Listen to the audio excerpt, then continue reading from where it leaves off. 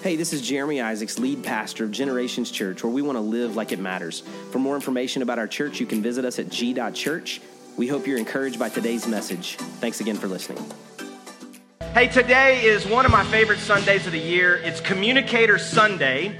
And so if you've ever been a part of one of our Communicator Sundays, it's a really special time for our church family because on this day, you get to hear from individuals within our church family.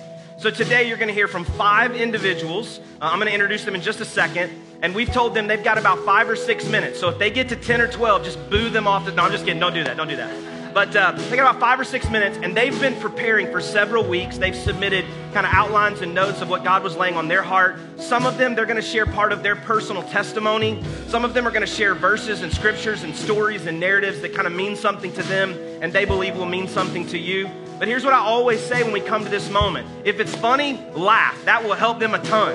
If it's sad or emotional and you feel a tear coming on, just go ahead and cry with them because they may be crying too. But we want you to engage. Clap for them.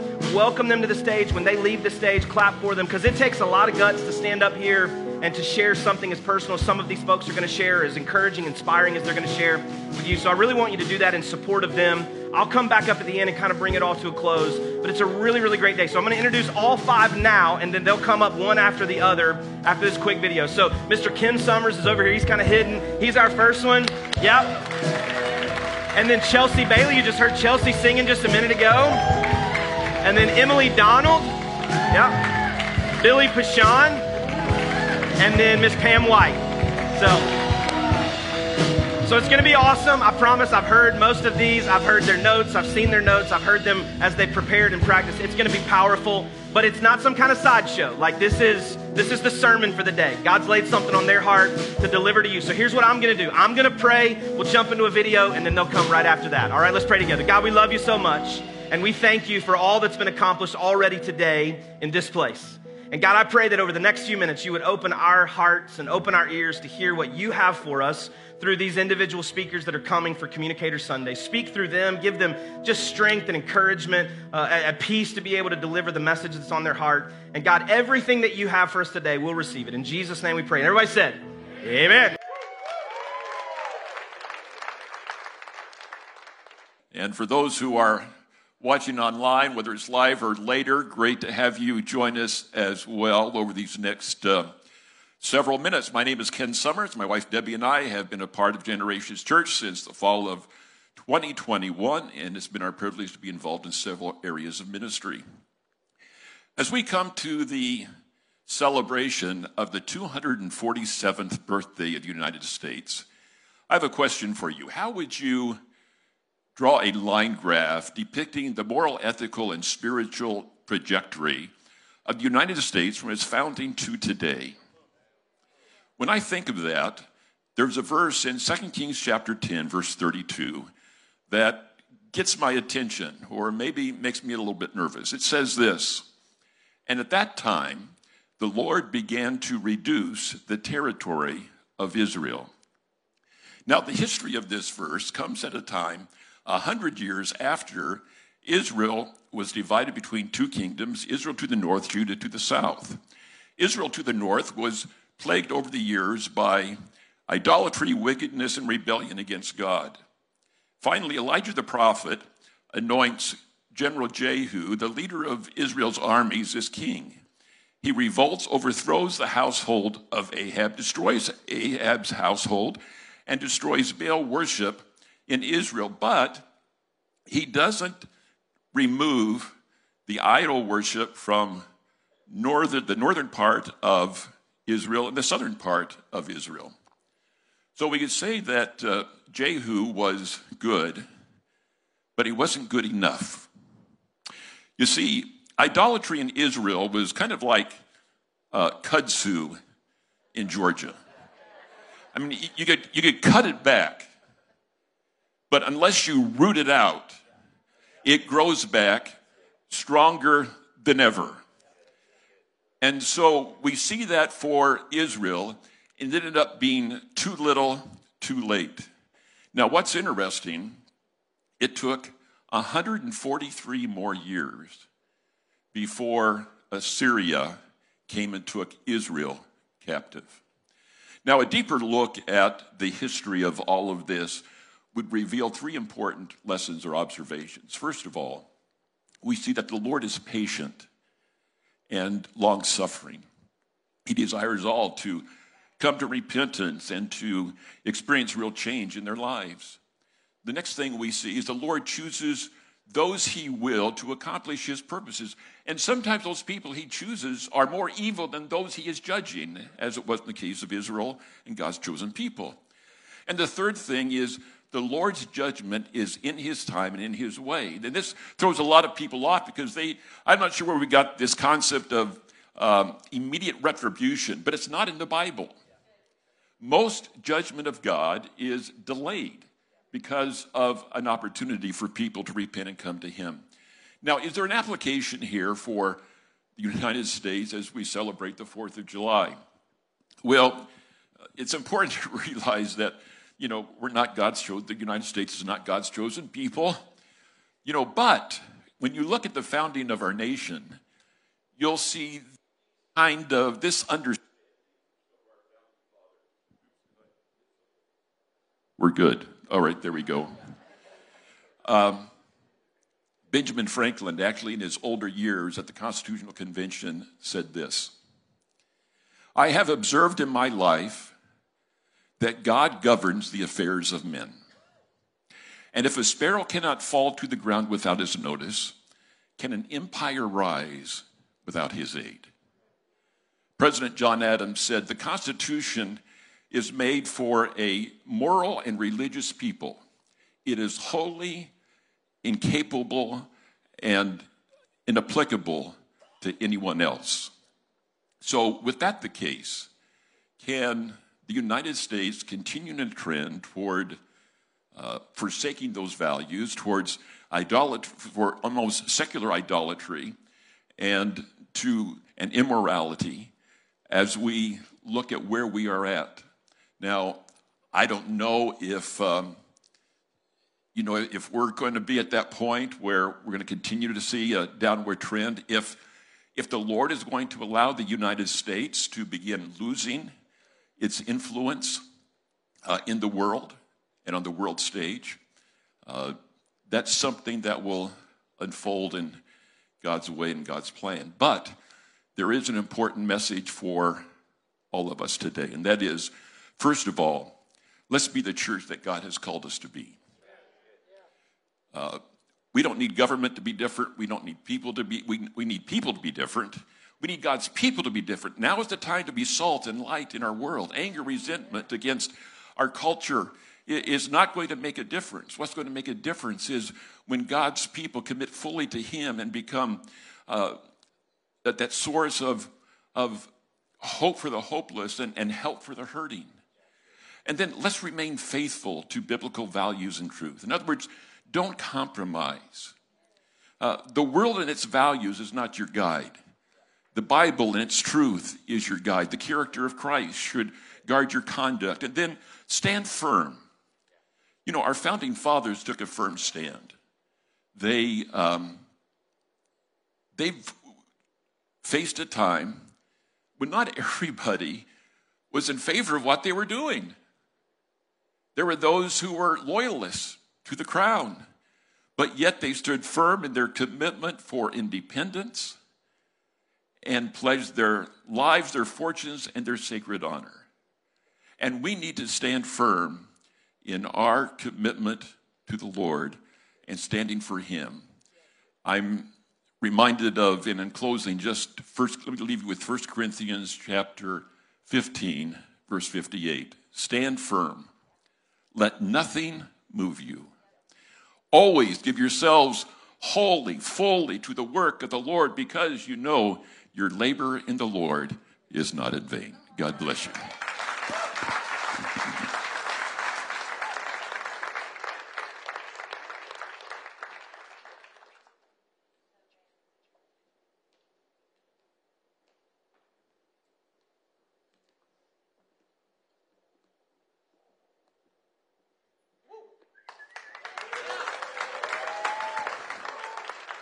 Well, good morning. My name is Chelsea Bailey.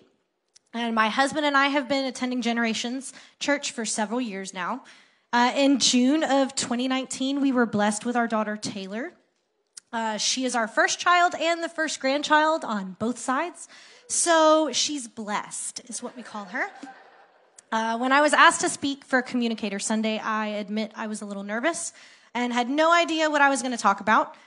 For people that know me, I usually always have something that I'm going to talk about. So that was a little bit different. I was praying about what I would say, and a single word kept coming up, and that word was hope. I looked up the word hope in the dictionary, and Merriam-Webster defines hope as to expect with confidence, to want something to happen or be true, or to desire with expectation of obtainment or fulfillment. Reading through those definitions, I find that this word brings comfort.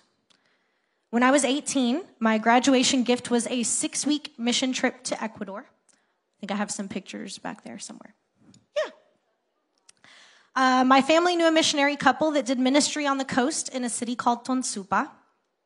I wanted my first missions trip to be doing ministry with them. So every day I took a bus to the city where I worked at a children's home, helping the kids with their homework or playing with them.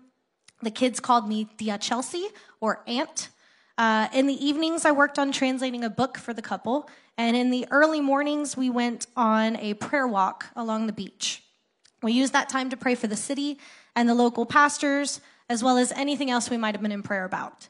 I also helped prepare for groups from churches in the United States to come down and helped plan their itinerary, as well as translate for them while they were on their trip, as they did outreach ministry around the coast. So overall, my time spent was full of ministry, and I was really occupied. On July 23rd, 2009, my world was turned upside down.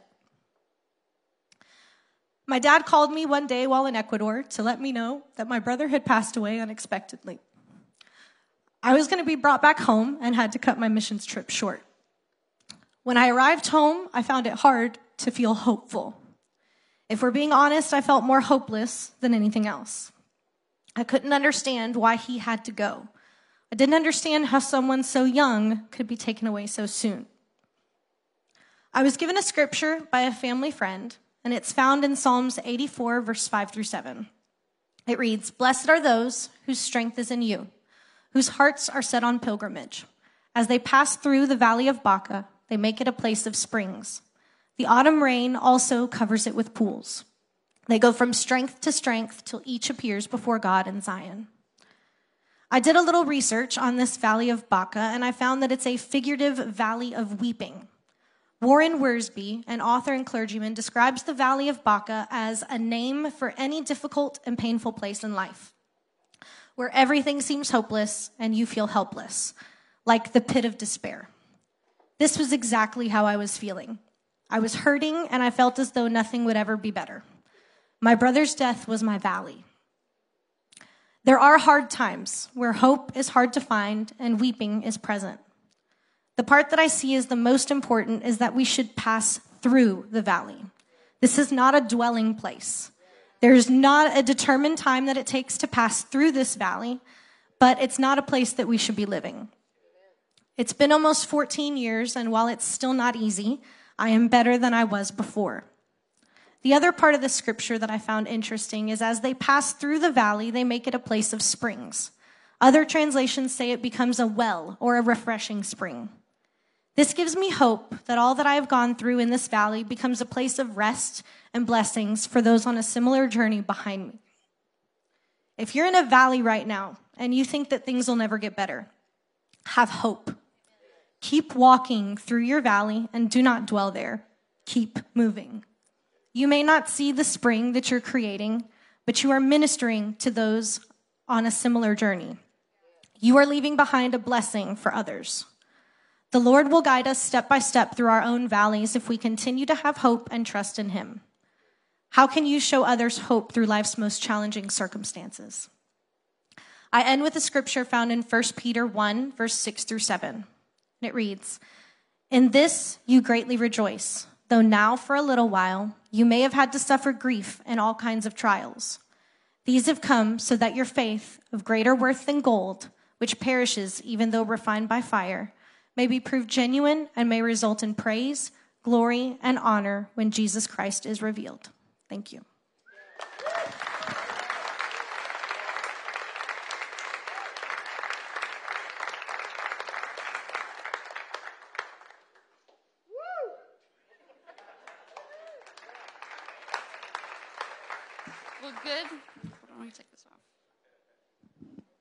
Well, good morning. My name is Emily Donald, and I'm so thankful to be up here today.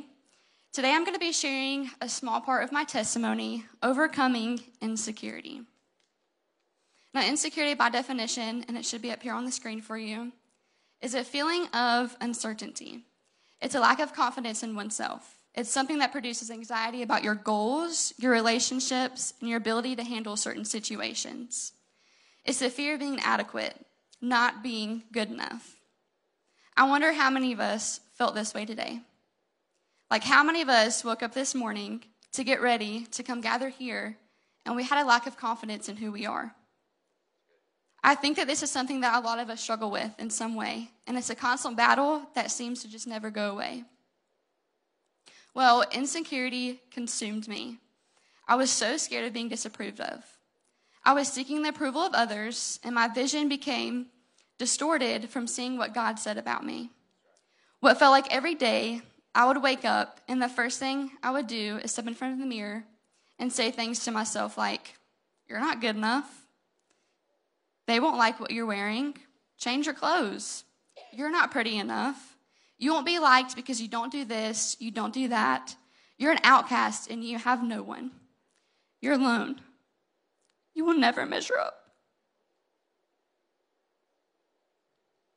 And this is how I would start my day. Like, imagine how the rest of my day would go. Horrible. My joy was gone, and my insecurity became my master. It literally would dictate my life. Someone once told me something that stuck with me through this season, and they said this: when you speak insecurity, you're insulting the one who created you. This is when I realized that my foundation wasn't being built on God, it was being built on insecurity and the approval of others. Because when you say that God didn't do a good enough job, when you're insulting the one who created, when you speak insecurity, you're insulting the one who created you. Like, you're telling God that he missed some steps and that he didn't do a good enough job.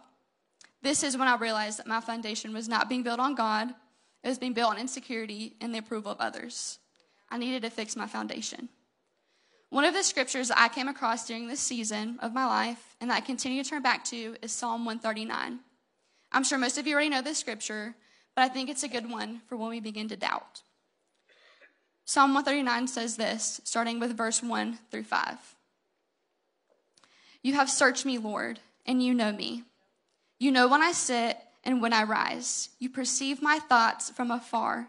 You discern my going out and my laying down. You are familiar with all of my ways.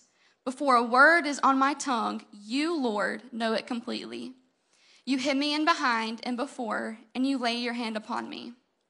And then we skip down to verse 13 and 14, and it says this: "For you created my inmost being.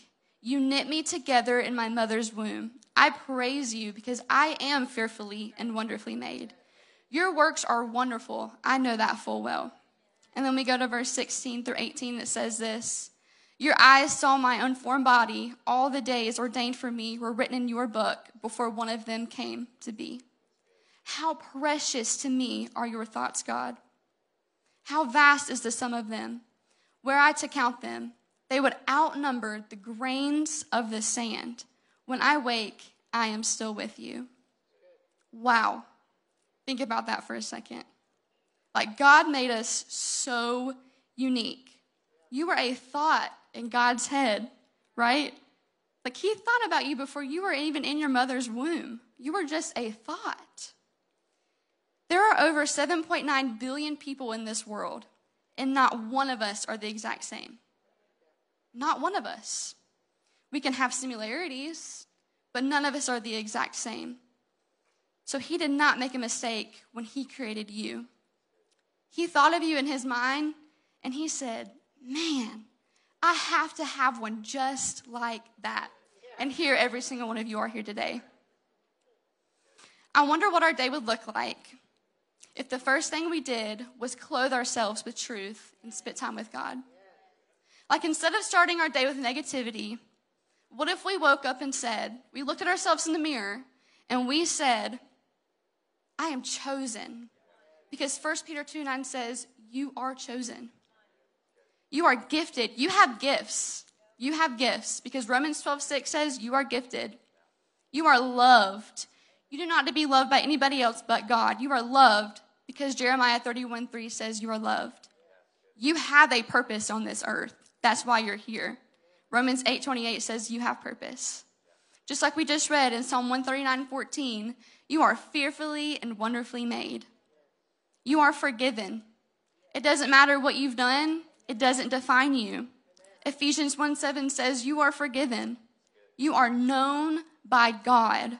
Jeremiah 1:5. You are complete. Stop trying to find other things in this world to fill your voids because the only one that makes you complete is Jesus himself. Colossians 2:10 says you are complete in Christ Jesus. You are worth fighting for. Exodus 14:14. This is just a glimpse of the many things that God says about you. So when you look in the mirror and you see nothing but disgust, God is saying, no, take another look, my child. That is not what I've called you. That is not what I say about you. That's not how I made you. Now I'm standing up here today sharing this with you in hopes that insecurity will not become your master. And that if it already is your master, that you can be set free from it today in Jesus' name. That you will pick up the word of God and you will stand confident in who God says that you are. Now we all know that the enemy comes to steal, he comes to kill, and he comes to destroy. He wants your identity. He wants your joy. He wants your family. He wants your peace. He wants the relationships that you need in your life. And he wants to destroy you, and he wants you to doubt yourself. He does not want you to believe that you're a child of God. But don't be afraid of the enemy and let him lie to you. Stand firm in your calling, confident in knowing who you are in Christ. Because he can't have your purpose. He can't have your identity. He can't have your family. He can't have your calling. And he sure can't have your joy. When your feet are planted in the word, on the rock, and the storm of insecurity comes, you won't be shaken and you won't be moved because you already know whose you are. And I want to leave you guys with this. When you leave here today, remember this. You are more than your past. You're more than what's happened to you. You're more than the labels. You're more than your mistakes.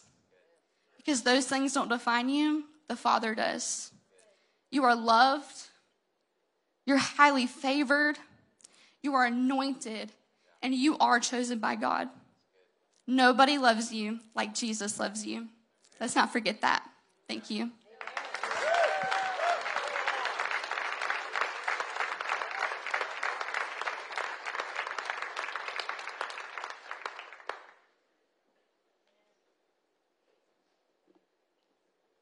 Pastor Jeremy, you've given me an opportunity to do this several times now, and you always put me after some ringer.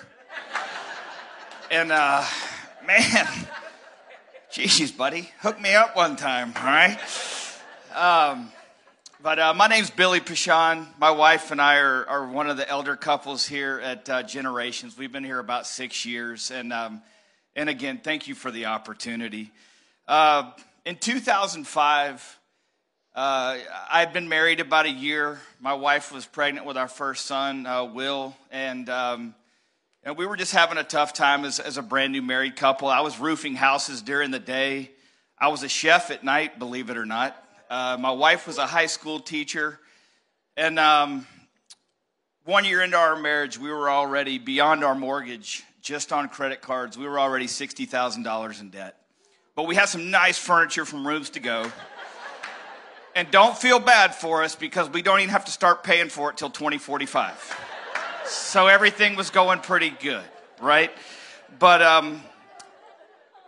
at 26 years old, I called my mom, who had been just the rock in my life, up until that point as a single mother, and is still a rock in my life today. And I just thought I'd do a little whining.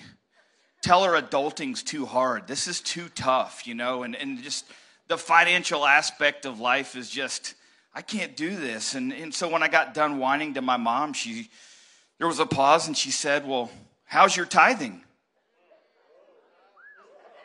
What'd you say? She said, how's you and Cassie's tithing? Call me back when you're tithing. Click. So that day, my wife and I sat in that little bedroom in our house in Cartersville, Georgia, and we committed ourselves to tithing. God's word says, put me to the test on this. There's only one place in the Bible where God says, put me to the test, and he says, put me to the test in your finances. Malachi 3:10, bring the full tithe into the storehouse, that there may be food in my house, and thereby put me to the test, says the Lord of hosts. If I will not open the windows of heaven for you and pour down for you a blessing until there is no more need. See, God had a plan. Up until that point in my career, from 2000 to 2008, I'd always been in some form of construction. Well, if you know what happened in 2008, the residential construction market collapsed. And I, along with 60 other men and women, at a company one day, all lost our jobs. At this point, I had 2 children, and things weren't going real well. All I had known is construction, and I couldn't find a new job. But through a good friend of mine, I got an opportunity, of all things, to become a portfolio manager at a real estate investment company. I didn't know anything about that. I certainly didn't know anything about finance, and I certainly had never had to wear a shirt and tie to work every day. But I'll tell you, God had a plan.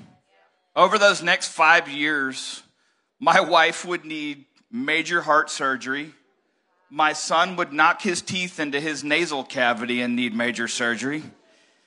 And then that same son would fall off a playground, and my wife would catch him as he was falling, only to get her knee caught, blow out her knee, and need 2 major reconstructive surgeries. Stay away from my wife and kid. They will get you hurt. But I tell you what, I worked for one of the most godly, generous men you've ever met in your life. Those medical bills equated to well over $150,000, and that guy paid for every penny.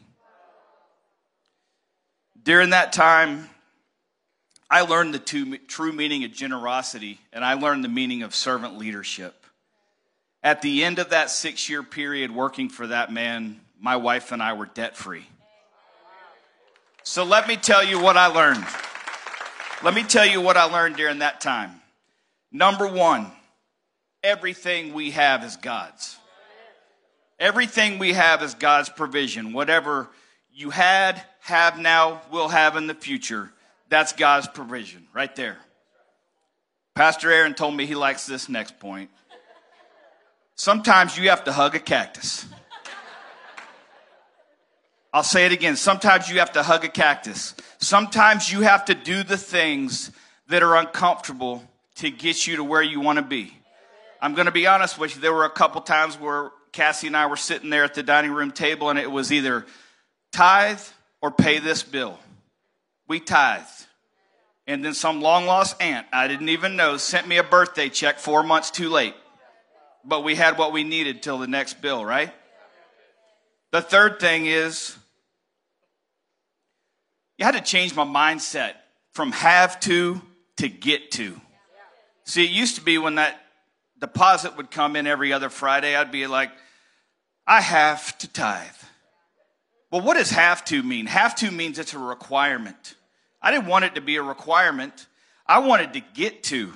I wanted to say every 2 weeks when that deposit came in that I get to. What is get to? It's desire. It's an opportunity. 2 Corinthians 9:7 says, each one must give as he has decided in his heart, not reluctantly or under compulsion, for God loves a cheerful giver. And the last thing I learned during my time was something called the closed fist. versus the open hand, right? So a closed fist is about control. You're telling God that I control this money. But at the end of the day, that money is controlling you, right? The thing about a closed fist is when your fist is closed around your finances, nothing can go out, but guess what? Nothing else can come in, right? God can't bless that hand. But what about the open hand? You're free to give. You're free to have a servant's heart. And at the end of the day, when you have a servant's heart, you're also what? Free to receive, because God can bless you. So here's what I think today. I think there's somebody in this room, and I assure you I talked with Pastor Jeremy before I do this. I think there's somebody in this room that needs a blessing. If you don't need a blessing, then you know somebody that needs a blessing this week. It could be groceries. It could be a tank of gas. It could be just a little help until your next bill. So I tell you what, I want to continue to display that servant leadership and faith in God in my finances. So if you're willing and bold enough to raise your hand, I'll give you this money right now and hope that it blesses you. But you have to be bold enough to raise your hand and I'll come to you. If no one will raise their hand, then come find Pastor Jeremy or myself after the service and I'd love to bless you. Have a wonderful day.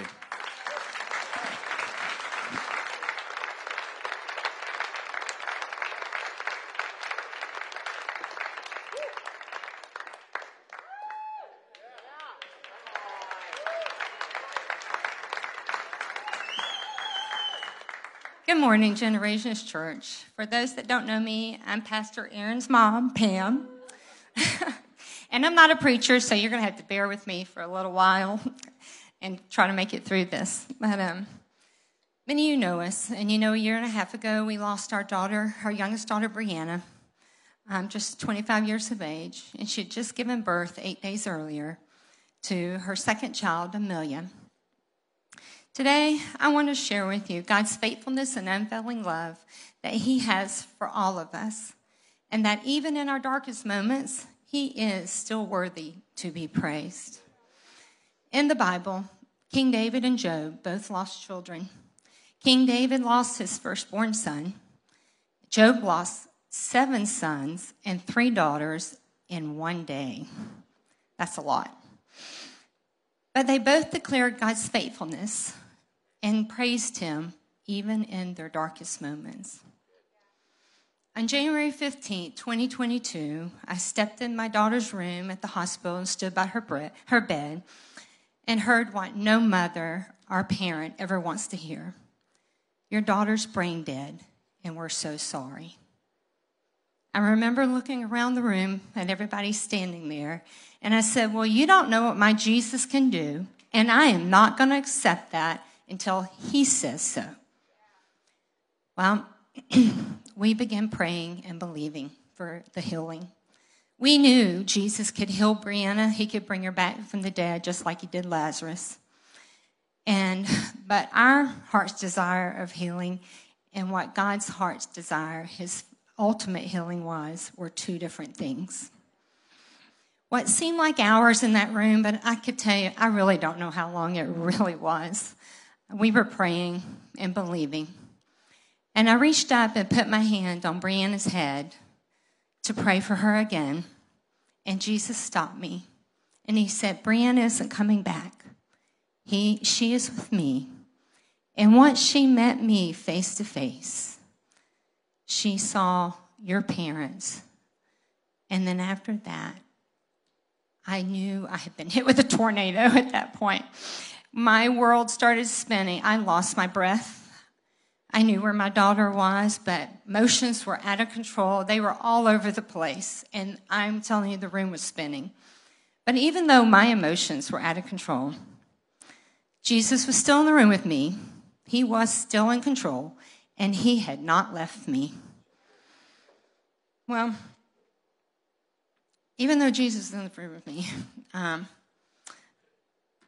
at that moment, Satan started throwing words of doubt my way. Where is your God now? Why didn't he save your daughter? Look what all you've done for him over the years, and he turned his back on you and took her. Whew. I found myself in a fork in the road. I could take the narrow path and follow Jesus, the one that had been faithful to me in my 37 years of marriage, to my children, to my parents, and my siblings. Or I could take the worldly broad path and turn my back on the Lord and say, where were you, God? And die to everything I had believed in all my life. Well, the Bible talks about storing scripture in your heart. And how he takes your test and turns them into your testimony and builds your faith even stronger. As I reflected over what God had done for me that night, he reminded me of my testimonies, my personal testimonies. And I want to give you a glimpse of them. At 8 years of age, my parents were in the midst of a divorce. Friends of theirs had invited them to church, and we all went. I watched my parents walk down to the altar, get on their hands and knees, and surrender their marriage and their selves to the Lord. At 8 years of age, I realized there was a God, and he was good, and I then dedicated my life to him. At 31 years of age, my 16-month-old nephew died suddenly of SIDS. I watched Jesus walk my brother and my sister-in-law and the rest of us all through his death. And he never left us or forsaked us. He was there all the time. Several years later, Richard and I marriage was on the rocks. And we pretty much gave up on it. But Jesus didn't see it that way. He picked up each piece of our marriage and miraculously put us back together. You know, I found myself at that moment, at an even if moment. Even if God did not heal Brianna, but he took Brianna to heaven to meet him face to face, was I willing to praise him? Ultimately, isn't that truly what we want? We want our children to meet Jesus face to face, and one day us to meet Jesus face to face. That's my heart's desire for my family. Well, sorry. At that point, I remember telling Jesus, I don't understand this. And this really, really, really hurts. But you have shown yourself faithful to me and my family, and we are going to remain faithful to you. I would love to tell you that after taking that narrow path that night, that everything the last 18 months was really easy for me and my family, that truly would be a lie. You see, Satan is real, just as Emily had spoke about. And he does come to steal, to kill, and destroy you and your family, and especially in your darkest hours. He likes to take all your whys you have, and we had a lot, and put a wall between you, build a wall between you and God, so you will turn your back on God. But see, there's a lot of good truth, and I can only hit a few points. But even with all my family's whys, and all the pain we had walked through and are still walking through it, Jesus has given us peace, a peace that surpassed all understanding. And we learned to lean on him and to rely on Jesus to supply our strength to make it through each and every day. Some days, we didn't feel like moving forward, and God's grace simply carried us. That's all I can say. He carried us through the hard days. Remember I mentioned King David and Job and how they both lost a child or children. Jesus constantly that night in the room with Brianna and every day since reminded me of how they too had lost children, but they found God worthy to be praised and that they were going to praise him in their darkest hours. That gave me hope hope that I could make it through this, that I too could praise Jesus in my darkest hour, and that I wasn't alone in death of a child. I could survive. One night, I was struggling really hard, as y'all could probably imagine. I was crying out to God, and I was in a lot of pain. And God reminded me, too, that he had experienced the death of a child for us. And not only he, but Mary, his mother, Jesus' mother, was there also. And she, too, experienced the pain I was experiencing. And God never left her. He was there with her the whole time. So how do I think this applies to you and myself even? I know a lot of your stories. I know a lot of your prayers and a lot of my own prayers. Prayers for your children, for your marriages, for your finances, for sickness and disease that you're carrying, for family members that are on drugs, alcohol, or those that have just turned their back on the Lord and have totally walked away. And then some don't even know him yet.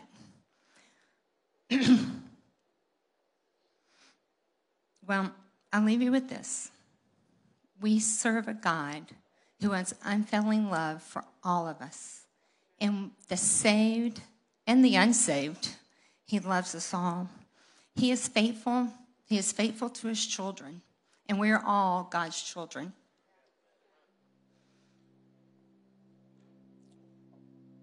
When you're praying for you and your family's needs, remember Psalms 37:4.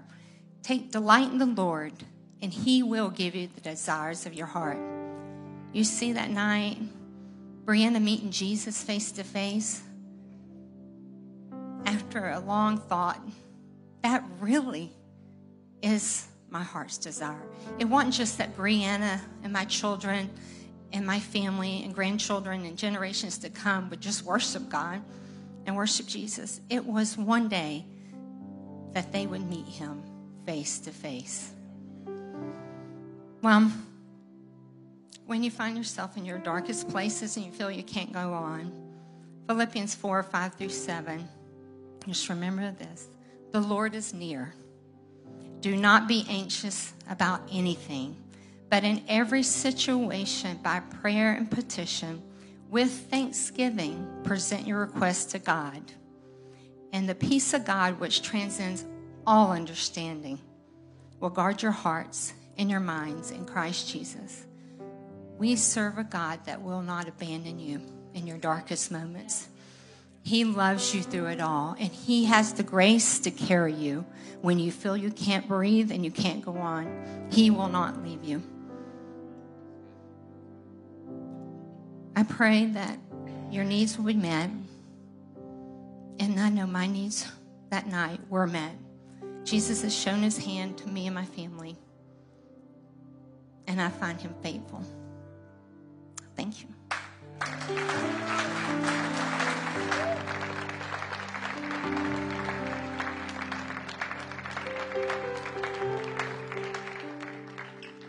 What a powerful day. Here's what I'm always reminded of on Communicator Sunday. You don't always know the story of the person sitting next to you when you show up to church on Sunday. I mean, we walk in and it's like, how you doing today? Oh, I'm good. How are you? And you don't know what they're carrying. You don't know what they're walking through. You don't know the conversation they had at the dining room table about their money the night before. You don't know the decision they made when they wrote that tithe check. They're like, I don't know if this is even going to clear. You don't know the doctor's visit they had the day before or they're walking into this week. You don't know the loss that they've experienced in the previous few weeks or months or years that they're still walking through. You don't know the hope that they're trying to cling to and trying to find in the midst of adversity. And you don't know the prayers that they're praying when we bow our heads and we gather in a room like this. But every single one of us has a story. And whether you come to share it on a future Communicator Sunday or you ask the Lord to give you the grace to share it at lunch today with a waiter or waitress, a neighbor when you take the trash cans down tomorrow night, a friend as you sit at a meal in the next few days or the next few hours perhaps. Could God use your story to impact someone else the way these stories have impacted us today? Because each one of them revealed Jesus Christ to all of us. the hope that we have for the future, for our country, for our family, for our children, for our own lives, how to walk through loss and grief and tragedy, and how to have hope and joy. We've laughed together, how not to worry about insecurities and not to believe the lies of the enemy, but cling to the truth of God's word and what he has declared about your life. Each of us has a story. And so I encourage you on this Communicator Sunday when you leave to go and be communicators of the gospel. Everywhere that you go, God, how might you use what you are doing in me to impact someone with the good news of the gospel of Jesus Christ? In just a moment, we're going to give and we'll be dismissed. And I hope you hang around for a few more minutes. I promise you're still going to be early to lunch. But here's what I want you to do.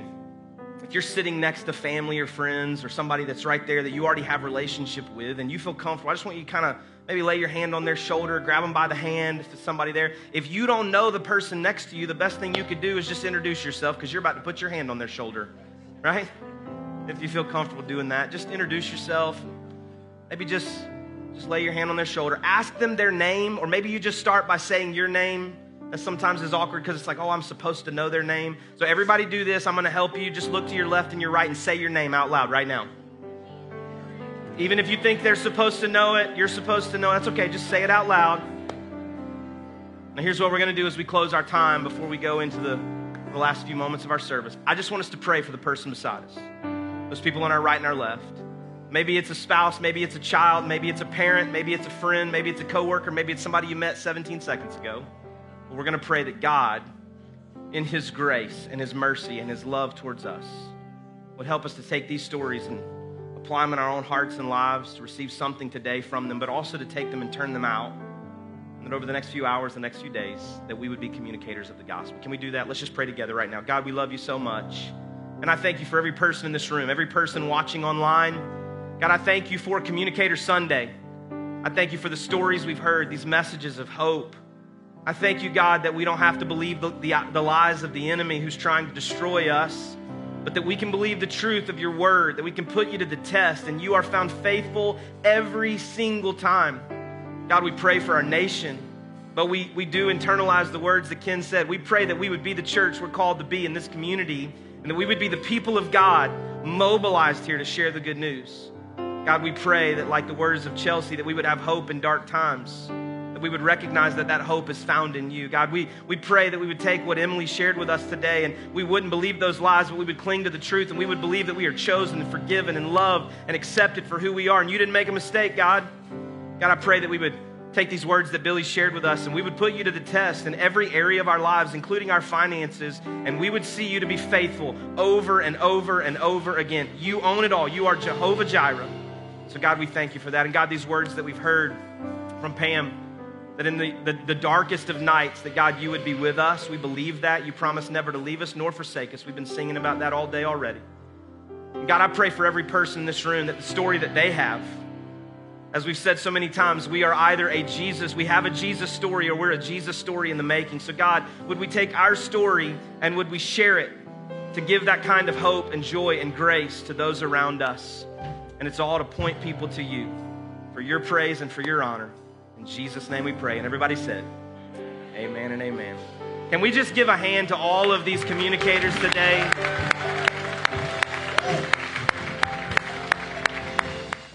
Thanks again for listening. If today's message was an encouragement to you, we invite you to share it with your friends and family.